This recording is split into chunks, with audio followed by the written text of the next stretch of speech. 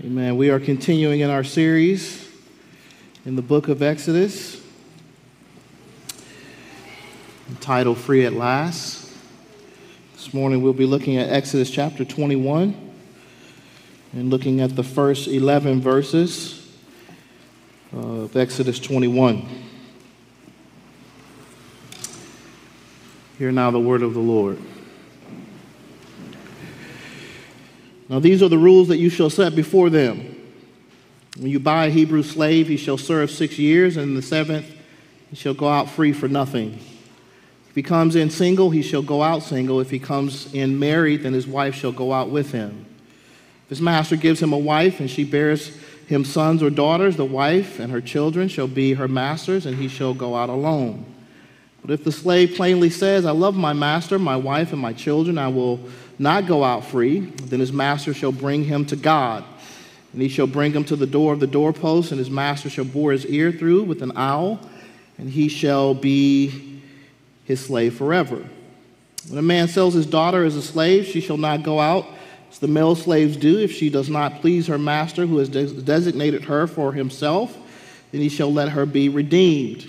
He shall have no right to sell her to a foreign people, since he has broken faith with her. If he designates her for his son, he shall deal with her as with a daughter. If he takes another wife to himself, he shall not diminish her food, her clothing, or her marital rights. And if he does not do these three things for her, she shall go out for nothing without payment of money. This is the word of God. Thanks be to God. Let's pray. Father, we do ask now that as we look together at your word, that you would give us wisdom together, that you would teach us from the scriptures, Lord, who you are and how you have come to shape us together as your people, how you have called us out into this world to be salt and light. We pray now that as all of us sit under the authority of your word, you would teach us and you would do that work in us, that you would make us more like your Son and our Lord Jesus Christ, we pray in his name. Amen. We're going to be looking over the next few weeks at some of the old covenant regulations. And so I want to say a couple things just as we look at these old covenant regulations. We are going to see in them some, I think, helpful principles for us of who our God is and how our God sought to shape his old covenant people and how he seeks to shape us as his people together. Some of these regulations are going to be strange to you, and they should be. They're millennia old, so some of the practices and customs will be strange, and so I will try to explain things as we go along. Amen. In a passage where God addresses a similar situation to the one that is before us, that of a Hebrew man or woman who sells themselves or sold into slavery to pay off a debt, God gives a reason that is almost certainly in view in the text before us in Exodus 21.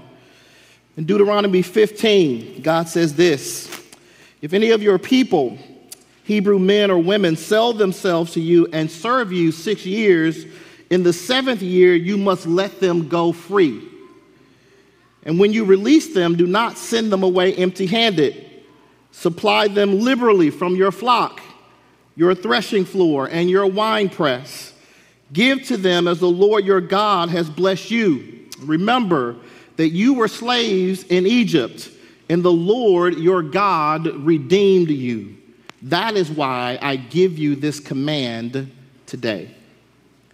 That Israel had been redeemed by God from slavery in Egypt was to be the foundation of their own practice in dealing with fellow Israelites who had fallen into poverty and were forced by their financial hardship to sell themselves to labor to pay off the debt. No matter the size of the debt, a fellow Israelite was to be set free after 6 years, and according to Deuteronomy, furnished liberally with what they needed to rebuild their lives. The command to bless them as God had blessed you would most certainly have been a reminder of the incredible generosity of God in providing a land for the Israelites that flowed with milk and honey. The Israelites then were to image God by doing for their brothers and sisters on a smaller scale what God had done for them as a nation. In addition, there is another truth that might be helpful for us from this Deuteronomy passage to think about as we consider the Exodus 21 passage. And that is the truth that in this regulation about releasing a Hebrew who has sold themselves or himself or herself into slavery, God is regulating a relationship that was not his desired relationship among his people. That is, his people would not find themselves in a situation in which they would have to return to slavery is clear from what he says earlier in the chapter when he says this in Deuteronomy. However, there need be no poor among you, for in the land your God is giving you to possess as your inheritance, he will richly bless you.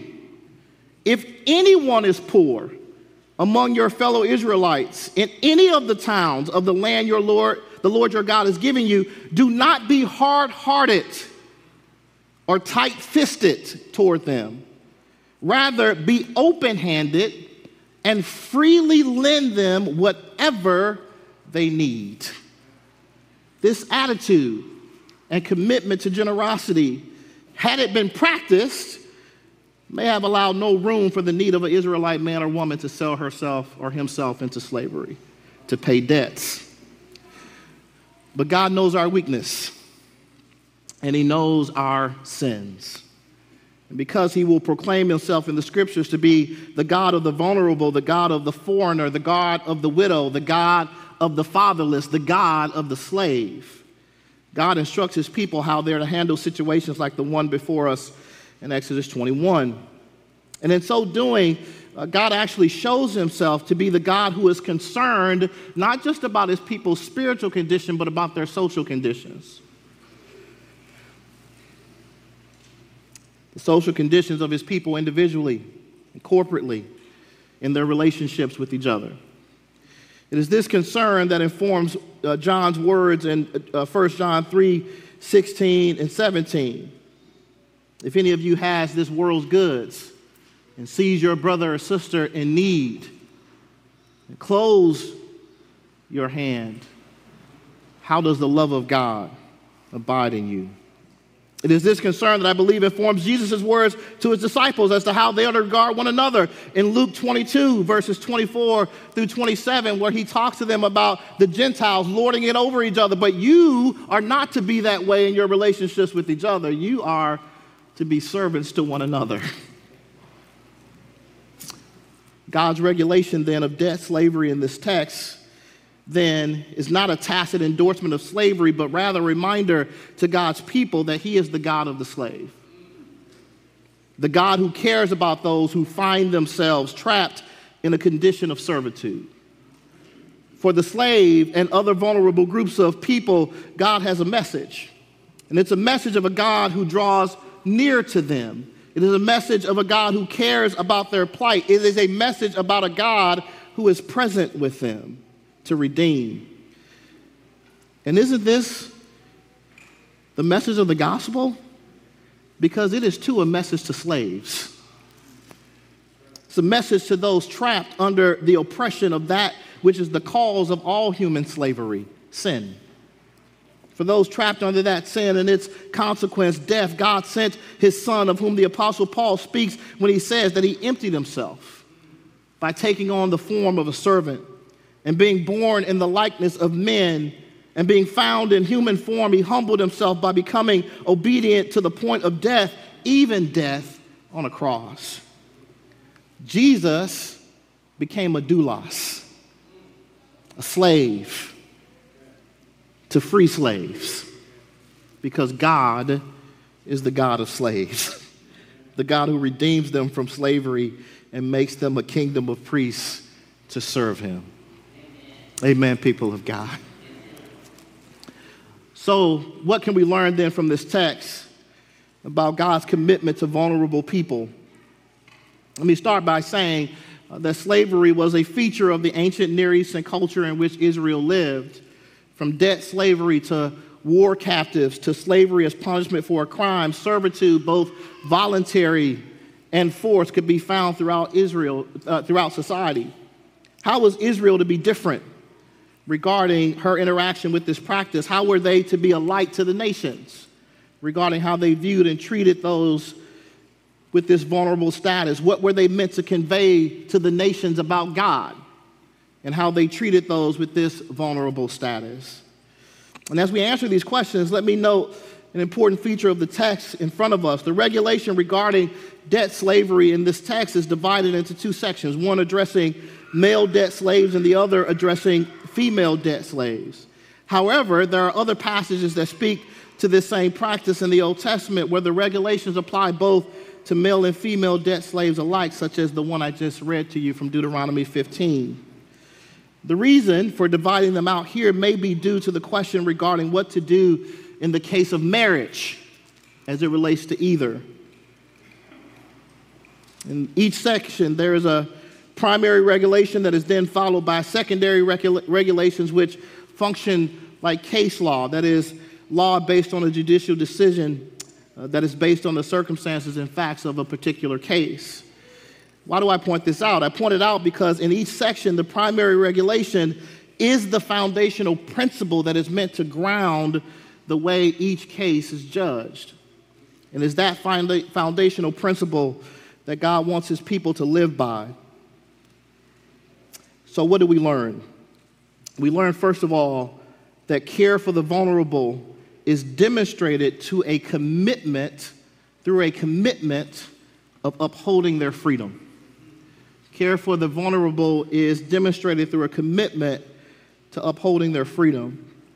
The primary ruling in the first section of Exodus 21, 1 through 11 says this, verse 2, "When you buy a Hebrew slave, he shall serve 6 years, and in the 7th he shall go out free for nothing."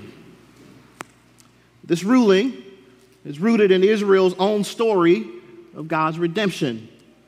God did not pay Egypt a dime for his people's deliverance because his people did not belong to Egypt, they belonged to God. Indeed, not only did God not pay Egypt, but instead he sent his people away with silver and gold and clothing, which was given to them by the Egyptian people. How then should a people redeemed in such a fashion treat those who found themselves in slavery to pay off a debt? The answer is clear. Israel is to be given to the same commitment that they saw in their God who redeemed them from slavery. While God permitted a term of service to pay off the debt, showing a concern for the one owed the debt, the service was to be ended after 6 years, no matter how large the debt. And according to verses 5 to 6 of the text, the only way that the service could be perpetual would be in the case of the slave voluntarily, of his own free will, committing himself to such service. He or she was not to be forced to serve forever. And when they were set free, the slave was to pay nothing for his freedom, but rather be freely released. And according to Deuteronomy 15, the passage I read earlier, they were not to go out empty-handed in the same way that the Israelites did not go out empty-handed when they left Egypt. The only exception to this ruling was in the case of a wife who had been given to a debt slave during his period of slavery. So remember that in the ancient Near East, marriages were arranged, unlike in most of our marriages in the West. And these arranged marriages came with the expectation of the groom or the groom's family giving the bride's family a monetary gift. However, in the case of a debt slave, this price would not be possible to pay given that he was already working off a debt. Thus, it would be paid for him on his behalf by the one for whom he was already working. And that would mean incurring more debt that would also need to be worked off. This, coupled with the possibility that the woman whom he was to marry was also a debt slave, meant that even if his 6 years expired, he would not be able to take his wife and children with him until all the debts were paid. As an example, just consider Jacob. Rachel, and how long Jacob had to work for Laban to obtain Rachel, especially given Laban's abusive deception of his son-in-law. You can just see in all of that how messy and difficult and painful debt slavery could be. Yet you can also understand just why God emphasizes for his people that they be committed to their fellow Israelites' freedom, even as he had shown a great commitment to theirs. Such a commitment, if Israel was to embrace it, would almost certainly have shaped their life together, leading to new ways of relating to one another that were different than what the nations around them were doing. Instead, Israel heaped years of disobedience in this area, refusing to set slaves free as God had directed them, until in Jeremiah, God came speaking and declaring, "This is what the Lord, the God of Israel, says. I made a covenant with your ancestors when I brought them out of Egypt, out of the land of slavery. I said, every 7th year, each of you must free any fellow Hebrews who have sold themselves to you. And after they have served you 6 years, you must let them go free. Your ancestors, however, did not pay attention to me.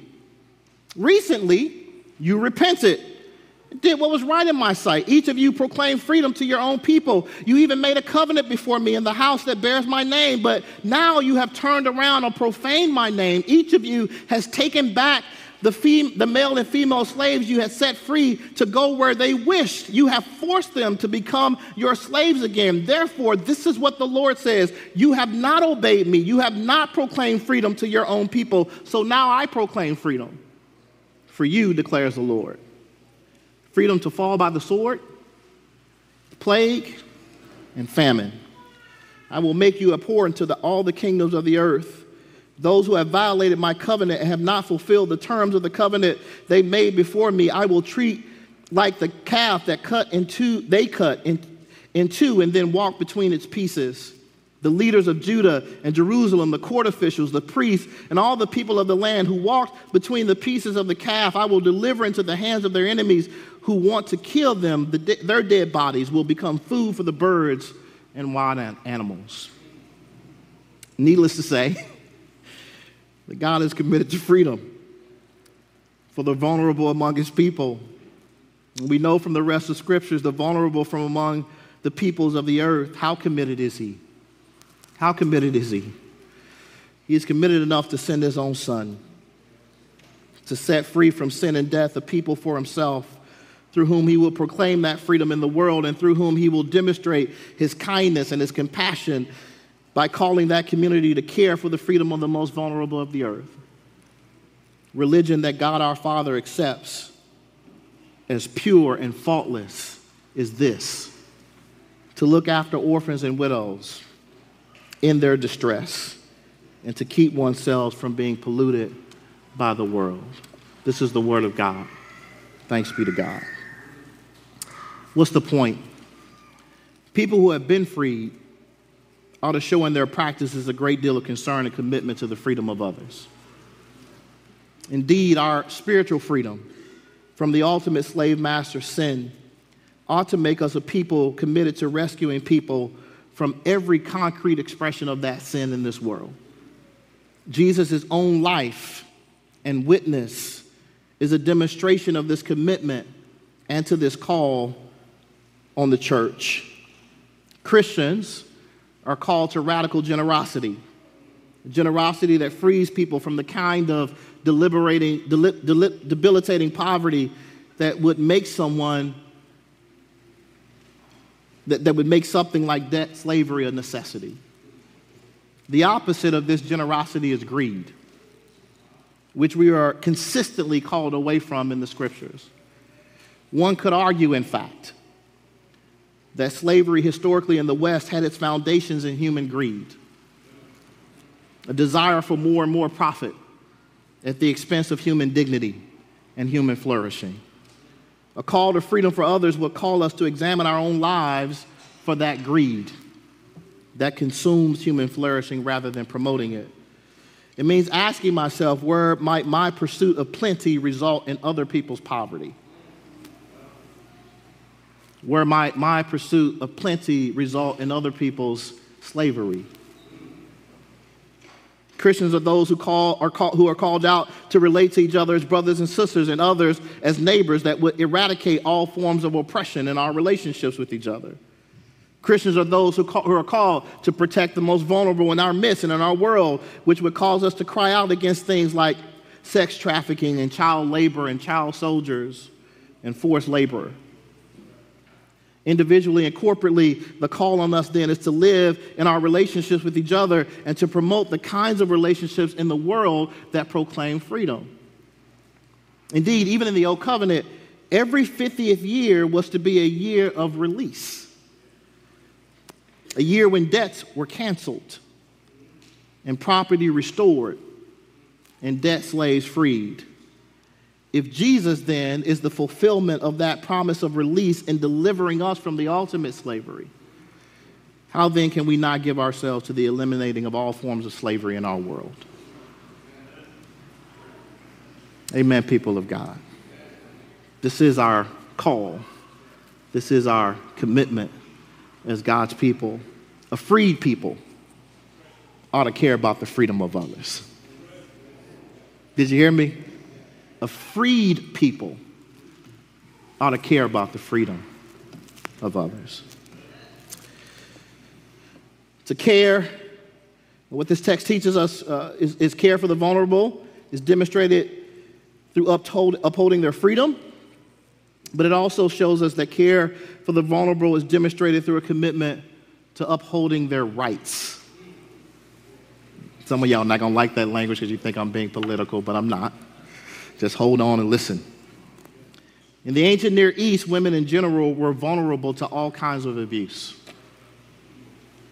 Thus, a female debt slave would not only be vulnerable within the system of debt slavery because of her status as a slave, but also as a woman. The primary regulation or ruling in this text, in this part of the text, is found in verse 7, which says, when a man sells his daughter as a slave, she shall not go out as the male slaves do. And the scenario here is a situation in which a daughter is sold into debt slavery with the additional promise that she would become either a second wife to the one to whom she is being sold or the wife of the man's son. And the ruling that she is not to go out as the male slaves do is not a ruling that there will be no way for her to get out of the service. Verse 11 makes it clear that there is in fact a way out should she be mistreated or her rights deprived. The point is that marriage being a commitment of life, only a violation of that contract would be grounds for release.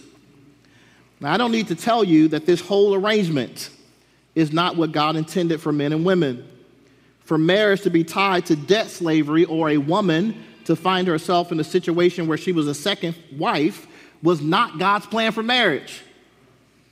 Jesus himself makes this clear in a conversation with the Pharisees about marriage in Matthew 19. Have you not read that the one who created them from the beginning made them male and female and said, therefore shall a man leave his father and his mother and hold fast to his wife, and the two shall become one flesh.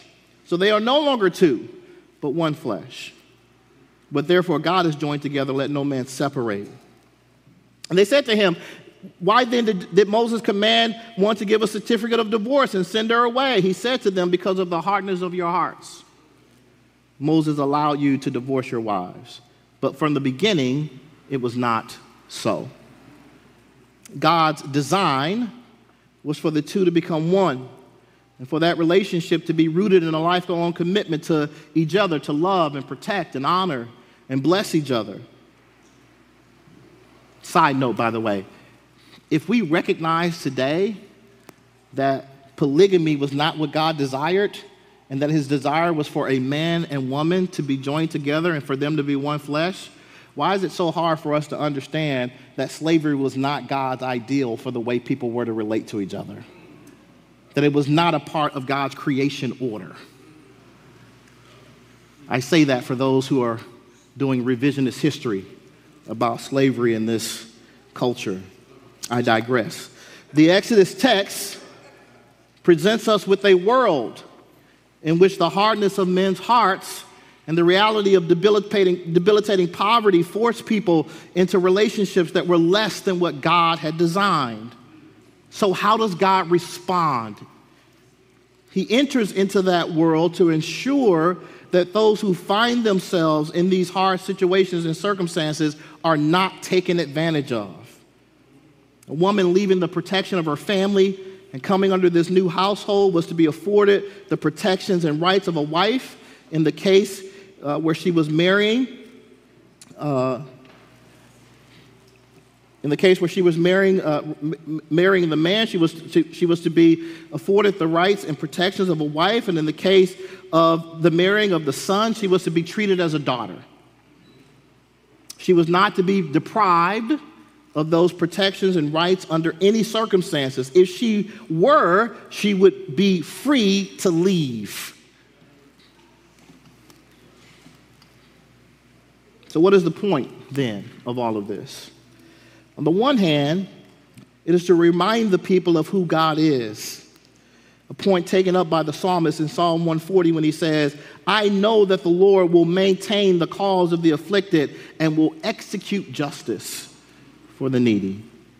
And on the other hand, it's a call to his people to maintain that same cause and execute that same justice in their life together. The Israelites were to ensure that everyone's rights were protected and especially the rights of the most vulnerable among them. They were not to deprive the poor and needy of their rights, but to fight for them, to ensure that they were upheld. And in so doing, they would be a light in a dark world, a world where the vulnerable were often taken advantage of and not protected. Amen, people of God. A people whose rights have been defended by the Lord ought to show in their practices a commitment to upholding the rights of others. While we are certainly called in the new covenant to refrain from pressing our rights in every circumstance in order to pursue unity, this call is a voluntary one, and it assumes the possession of those rights and privileges that have been given to us by God. Yet as Christians, there is a special emphasis which we must commit ourselves to, and that is to ensuring that the rights of the vulnerable are not trampled upon. Christians are those who are called to speak up on behalf of the poor, an activity that assumes situations where the voice of the poor is in some way muted by the circumstances that they find themselves in. Christians are those who are called to examine their own practices to make sure that they do not hinder the ability of the weak to attain justice in situations where they have been wronged. Christians are those who are called to relate to each other and to promote in the world around us what upholds those rights that the Lord himself has said belong to those who are created in his image and after his likeness. And the scriptures don't leave us guessing as to the good that we owe to each other. We just finished the Ten Commandments, which summarize that good, which summarize what we owe to each other as right. Individually and corporately, then, we are to live with one another in a way that promotes what is right and that gives to each other what is right. How does God show himself in this scripture to be the God of the slave? He shows himself to be the God of the slave by being the God who draws near to those who are trapped in that situation to uphold their freedom. And he shows himself to be the God of the slave by being the God who draws near to the poor and needy and defends their cause. If that's God, if that's how he acts in the world, how should his people act? How should his people behave? What should be our attitude and our commitment as the church in the world? What should freed people act like? They should be a people committed to others' freedom. Amen, people of God. And they should be a people committed to upholding others' rights, the rights given to them by God. Amen, people of God. If we commit ourselves to being that kind of people, then we will be the city set on a hill that everyone else can look at and see and proclaim, that's what true humanity looks like. It looks like those people in the church who actually work for the freedom of others, who actually work to uphold the rights of the poor and the needy of the earth. Amen, people of God. That ain't the social gospel. That's the Bible. That is what the gospel calls us to. That is what the gospel calls us to. Amen, people of God. Amen. Our own salvation in Jesus is rooted in this truth. The truth that God delivers slaves. For we have been delivered from our slavery to sin through the sacrifice of Jesus on our behalf. So how then should a people who have been freed behave toward those who are their brothers and sisters and their neighbors? They should be a people committed to the upholding of the freedom of the vulnerable, and they should be a people committed to upholding the rights of the vulnerable. Let's be that kind of people, New City. Amen. Through the grace of God, through the power of God, let's be that. Through the Spirit of God, let's be that kind of people. Amen.